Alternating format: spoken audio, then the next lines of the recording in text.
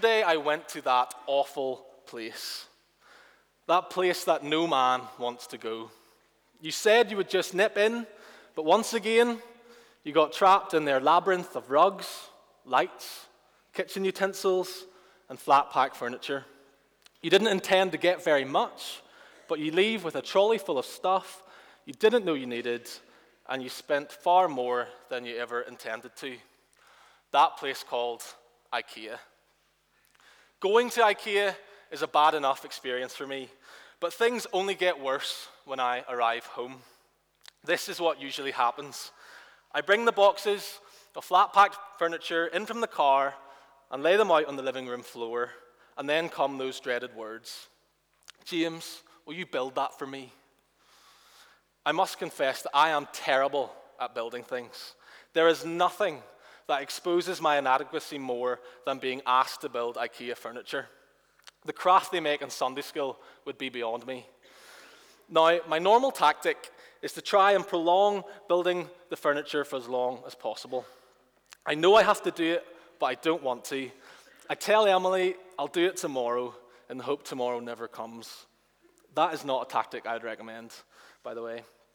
Eventually, I suck it up and I get to work. No matter what IKEA say I can build myself, no matter how many instructions they give me, I never find it easy. It takes so much effort that before long, I am drenched in sweat and my frustration levels are just rising and rising. All I want to do is just give up and hand in my man card. I wrestle with it, and eventually I am left with something that vaguely resembles what it's supposed to look like. Some of my greatest hits include the wonky TV table, the bedside table with the drawer that only opens halfway, and my personal favorite, the chest of drawers with the bottomless bottom drawer. After all my work and frustration, the end product is never quite worth it. What I really need to fix my problem is someone to help me, someone who knows what they're doing. If I knew at the end of it all that I had someone with me who could guarantee an amazing end result, the job would be far more attractive and less daunting. I wonder if you've ever felt that way about the work involved in building up the church. Maybe you don't feel like you have the right gifts, so when you're asked to get involved, you prolong getting stuck into the work. I just don't have the time in my schedule at the minute, maybe someday. Or maybe building the church just seems like too much effort. I love the thought of doing a one-to-one with a younger Christian and helping them grow in their faith, but to be honest, meeting someone every week just isn't manageable for me. Maybe you have started the work, but you're getting increasingly frustrated because the end result of your work never seems very impressive. I tried talking to my friends about Jesus, but I could never answer any of their questions, so I stopped trying. I just don't see how what I'm doing helps people hear about Jesus. I'm just not sure what I do really makes a difference. What should our perspective be when the work is hard and the fruit of our labor seems insignificant and unimpressive? What should our perspective be when we question whether or not what we are doing is worth it? What should our perspective be if we feel like we have nothing to offer? Well, let's turn to Haggai 2 and find out. But before we dive into the text, there are some things we need to keep in mind. The people of Judah have just returned from being in exile. After 70 years in Babylon, the Babylonian Empire has fallen to the Persians, and the people of Judah have been allowed to return to the ruins of Jerusalem. So a remnant of the people, led by Joshua the high priest and Zerubbabel, have made their way back to Judah to start building Jerusalem 2.0 and get their lives back together again.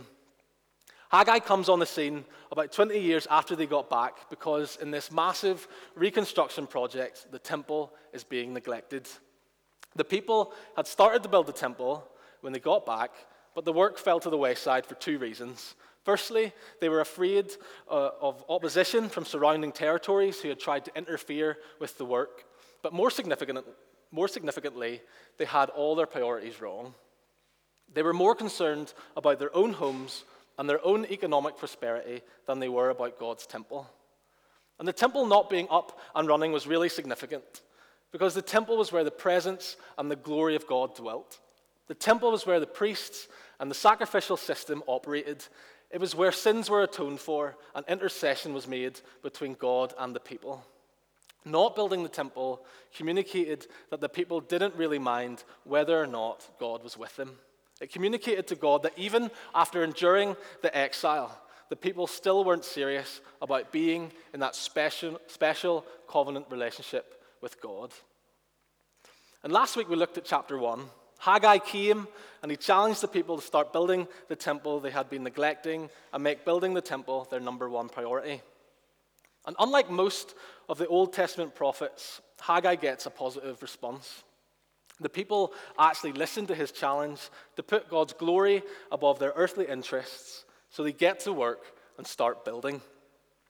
Now, if you missed last week, you're probably wondering, how on earth does God telling a group of Jews to build a temple 2.5 millennia ago have anything to do with me? Well, as we saw last week, if you are a Christian, you are called to be a builder. Not a builder of IKEA furniture, thankfully. Not a builder who builds houses or buildings. You're called to build up the body of Christ, the temple of the Holy Spirit.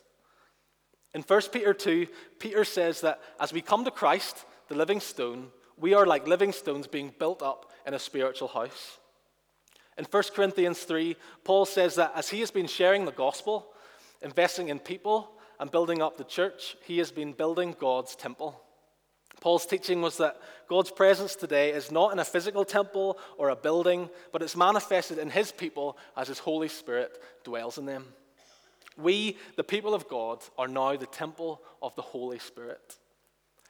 Then in Ephesians 4, Paul's teaching reminds us that this work of building that temple, building up the body of Christ, is the job of every member of that body. Christ gave the apostles, the prophets, the evangelists, the pastors, and the teachers to equip his people for works of service that the body of Christ may be built up. So it's not just down to paid church workers to build the church. Building up the body is a job we are all called to. Every Christian has a role to play in building up the church of Christ. God's priorities haven't changed. He is still building a temple for his glory to dwell in. But in the light of Christ, it looks different. It looks like gospel ministry. The gospel going out, people coming to faith in Christ, and the church being expanded and built up. God desires that more and more people come under the spiritual rule of Christ and then grow to maturity in Christ. So let's turn to Haggai 2 and hear God's message to a group of temple builders. And let's expect what God has to say to them to encourage us in our role of building up the body of Christ and the work we do to advance the gospel. As we make some observations from the text tonight, I want to do so under two headings. And the first heading is this: snap out of it. Snap out of it. Okay, so verse 1 tells us that time has moved on a bit from chapter 1. We are now a month into the building progress. The builders probably haven't made a whole lot of progress on the temple. But that's not the only thing we're to notice when we see this date. This date is significant because from the 15th day to the 21st day of the 7th month of the year, the Jewish people held the Feast of Tabernacles. The Feast of Tabernacles was held to remember how the people of Israel lived in tents after coming out of Egypt. It was to remind them of God's faithfulness in the past, when he delivered them from the hands of Pharaoh and guided them to the promised land. And during that feast, the people would build little temporary shelters or huts around the tabernacle, and when Israel had a permanent home in Jerusalem, they would build them around the temple. And what happened was they would camp out and celebrate for a whole week, remembering what God had done to bring them out of Egypt. It was kind of like the Old Testament version of the Keswick Convention, only the people stayed in little huts instead of holiday homes in the Lake District. The Feast of Tabernacles was also the only feast in the Jewish calendar that foreigners and people from outside the covenant community were allowed to join in. People from all nations were invited to come to the temple. And when Solomon dedicated his temple, he prayed that God would answer the prayers of the foreigners who came to it, so that all the peoples on the earth would know God's name and fear him. So the temple had a big part to play in Israel being a light to the nations around them. Now, the 21st day of the month would have been the last full day of the feast. So what's been happening is the people of Judah, and maybe some foreigners as well, have been camping beside this half-built temple for a week now. Now, I want you to imagine what was going through the minds of all those campers around the temple. The temple they had before the exile was built by Solomon, and it took 180,000 people 7 years to build it. It was phenomenal. 3,000 tons of gold, 30,000 tons of silver were used to decorate it. And this one, well, it's estimated that a little under 50,000 people have been working on it for a month. In comparison to the old temple, this new one is going to look totally pathetic. This was like getting rid of Westminster Abbey and starting to build a village hall.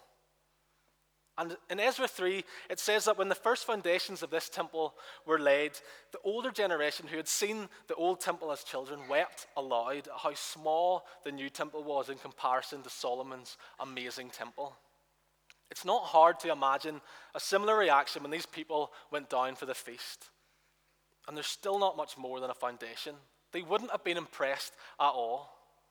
The people would have heard the stories from their grandparents of how massive and amazing and glorious Solomon's temple was, and they would have been completely demoralized and discouraged when they saw what lay before them.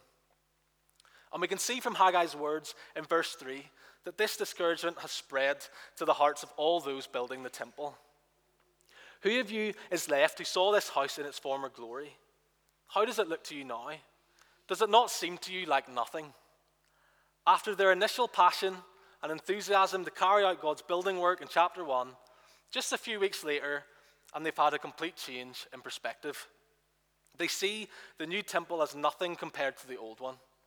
They want to stop building. The motivation and enthusiasm they started with has completely run dry. They're discouraged. This temple is never going to look as good. It's nothing compared to the old one, so we may as well throw in the towel. If we can't match the glory of Solomon's temple, we're wasting our time. Discouragement has destroyed their motivation, and the project is on the verge of being derailed yet again. This is the situation when Haggai comes to speak to the people for the second time. He comes to break them out of negativity and discouragement and refocus their perspective. He comes to stop them comparing the past with the present. He comes to tell them to snap out of it. I'm sure we can all relate to how these builders are feeling in some way. We all have times when we lose our perspective on the work we've been called to do. Because if we're honest, building the church isn't always an impressive project. Building the church isn't always an impressive project. It's not very hard to relate to these builders. Anyone who has ever undertaken some kind of work for God will know what it's like to be tempted to stop working for God. When we commit ourselves to God's project of building up the church, we are going to experience times of discouragement. There will be times when we are going to be tempted to descend into negativity and want to give up. Just like my feeble attempts to build IKEA furniture, we can often feel like we put so much effort in and what we're left with at the end just isn't worth it. We have times when we feel like we aren't seeing much fruit for our labor. We go through times when we question whether the gifts we have to offer the church are making much of a difference. Sometimes the reason we feel discouraged, like this tiny remnant in Judah, is because we can't help but look back to the times in the past when things were better. When the here and now isn't quite as exhilarating, or the results aren't as tangible or coming as easily as they were in the past, it's easy to think that what we're doing is insignificant in comparison and conclude that it's not worth the effort, not worth the time. Maybe you used to be great at chatting to new people after the service or talking about how the sermon challenged you with the person next to you, but after a few awkward conversations, you began to feel like you weren't very good at it, so you've started just sticking to the people you know. Maybe when you were at university, you used to meet unbelievers all the time. It felt easy to meet new people and to begin to start talking about your faith. But now it's really hard to do that. You're worried that what might happen to your professional relationships if you start trying to share the gospel. You don't have the time or the energy outside of work and church to meet new people or make new friends. Or maybe you get discouraged when you look at the state of the church itself. The church in Scotland is as good an example of this as any. You don't need me to tell you that not so long ago, the church in Scotland was strong and impressive. There were churches everywhere. But what about now? To use Haggai's words, does it not seem to you like nothing? Congregations are folding. Many of the congregations that remain are wandering from the truth. The sad reality is we could fit all the evangelical Christians in Scotland inside Murrayfield. We are a small remnant of God's people. It would be easy for us to focus on how unimpressive the church looks today and think things are never going to be like what they were, and come to the conclusion that the work just isn't worth it. It's just too big a job. We could quite easily come to the conclusion that it's not worth directing our time, our gifts, our effort, our resources into the work of building up the church when it's such an unimpressive project. How would I make a difference when the job ahead is so big? Well, before you get too comfortable, snap out of it. Yes, we all have times when we feel like building the church isn't an impressive project. But what do we need to remember when we are discouraged and we want to give up? How do we snap out of it? How do we maintain a right perspective of the work we do to build the church when it can seem so unimpressive? Well, Haggai isn't finished. Heading number 2, take heart. Take heart. The Feast of Tabernacles is a pity party. The towel is about to be thrown in. Haggai comes and gives them a desperately needed team talk. But Haggai doesn't throw the hairdryer at them. He gives them 2 arguments for why they should take heart and keep going. The first argument, no matter how small or insignificant it seems, it's impossible to look down on the work when God is in it. Haggai explains in verse 4 and 5. Look with me to what he has to say. But now be strong, Zerubbabel declares the Lord. Be strong, Joshua son of Jozadak the high priest. Be strong, all you people of the land, declares the Lord. And work, for I am with you, declares the Lord Almighty. This is what I covenanted with you when you came out of Egypt. And my spirit remains among you. Do not fear. Now, you might be thinking that sounds very familiar. And that's because when Haggai comes the second time, he repeats the message he already gave to the people in chapter 1. Work, for I am with you. Do you see what Haggai is saying? No matter how small or insignificant the work in front of you is, if God is in it, it's impossible to write it off as not worth doing. In the midst of their discouragement, God uses Haggai to remind this remnant of his people that they should keep going because he is with them. That's what they should have been remembering and reflecting on at the feast.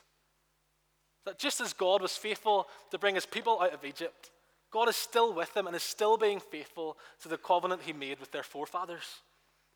They should have been reflecting on all the evidences that the promise-keeping God of the covenant was still with them. They have returned safely from exile. God is still speaking to them through his prophet. God still wants to dwell in their midst.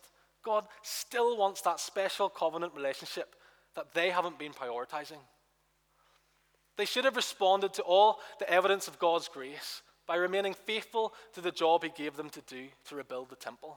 They should have listened to what Haggai said in the first place. Instead of losing heart a month down the line, they should have remembered that because God's Spirit was with them, they had everything they needed to keep going and get the job done. In the Old Testament, God provided his Spirit at special times to enable his people to do extraordinary tasks they couldn't do on their own. For example, he filled Bezalel and Oholiab with his Spirit to enable them to create all the ornate decorations and garments needed for the tabernacle. The Spirit of the Lord came powerfully upon Samson to kill the lion and 1,000 Philistines. And now, the Spirit of the Lord remains with the people to enable them to rebuild the temple. If you flick back to chapter 1 and look at verse 14, we can see that the Lord stirred up the spirit of Zerubbabel, Joshua, and the whole remnant of the people for the work.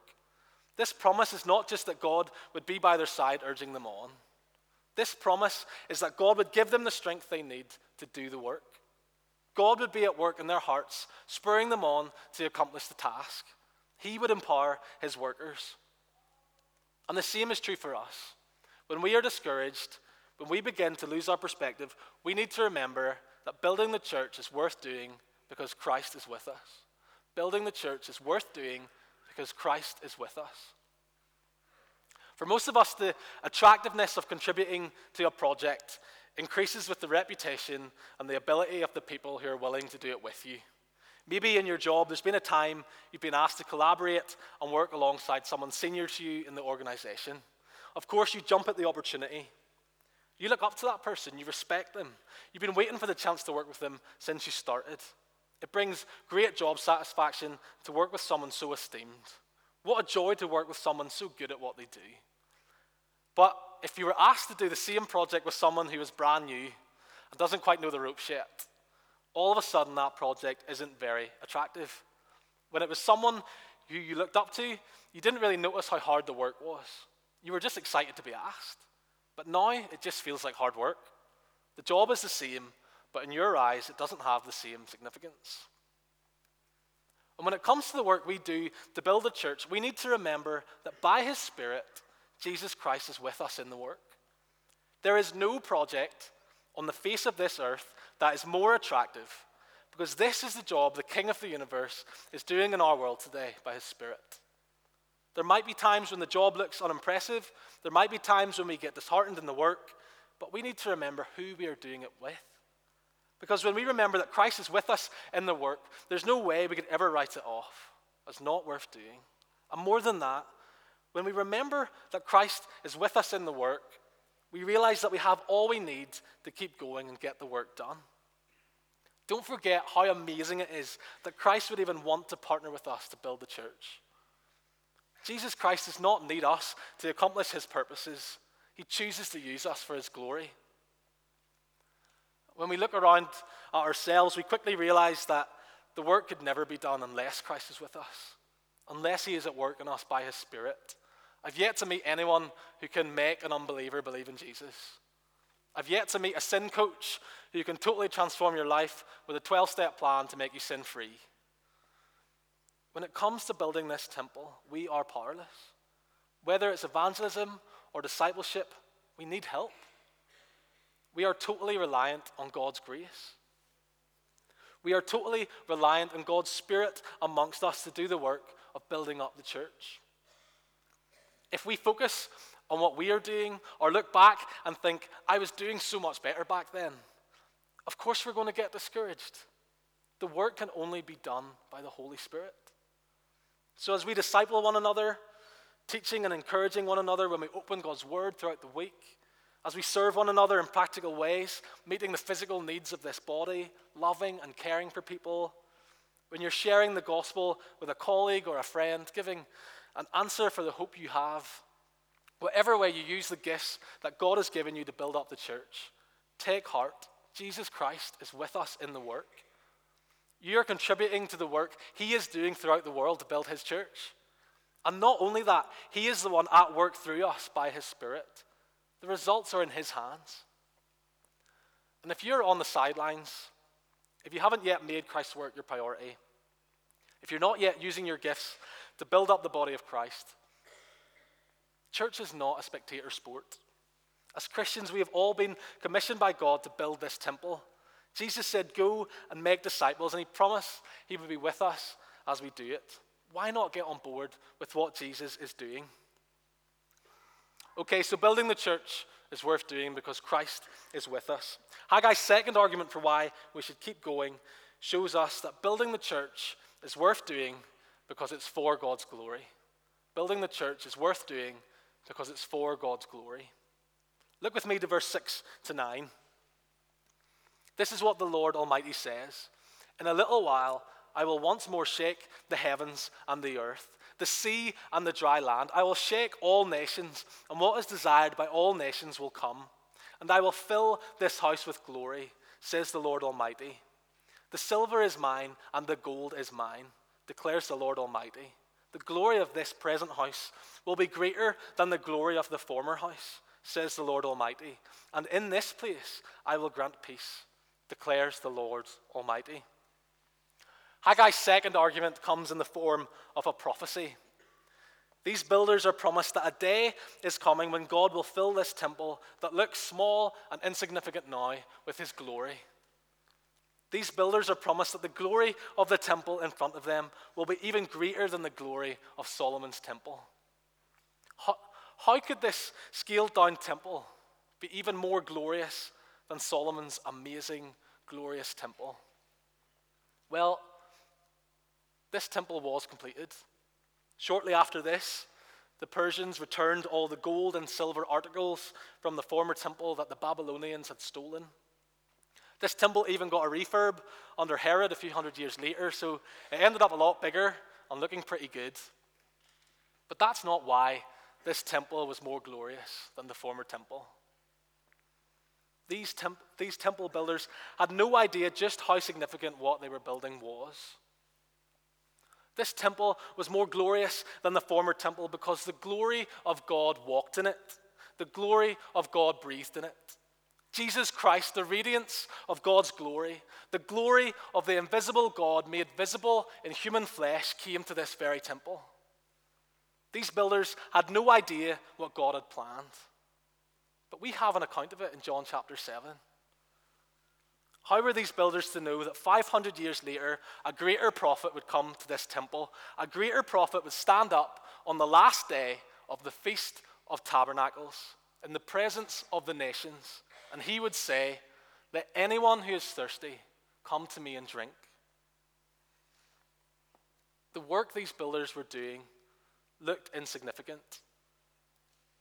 It looked like nothing compared to the past, but God had something even greater in mind for their future. They were working for something more glorious than they could ever imagine.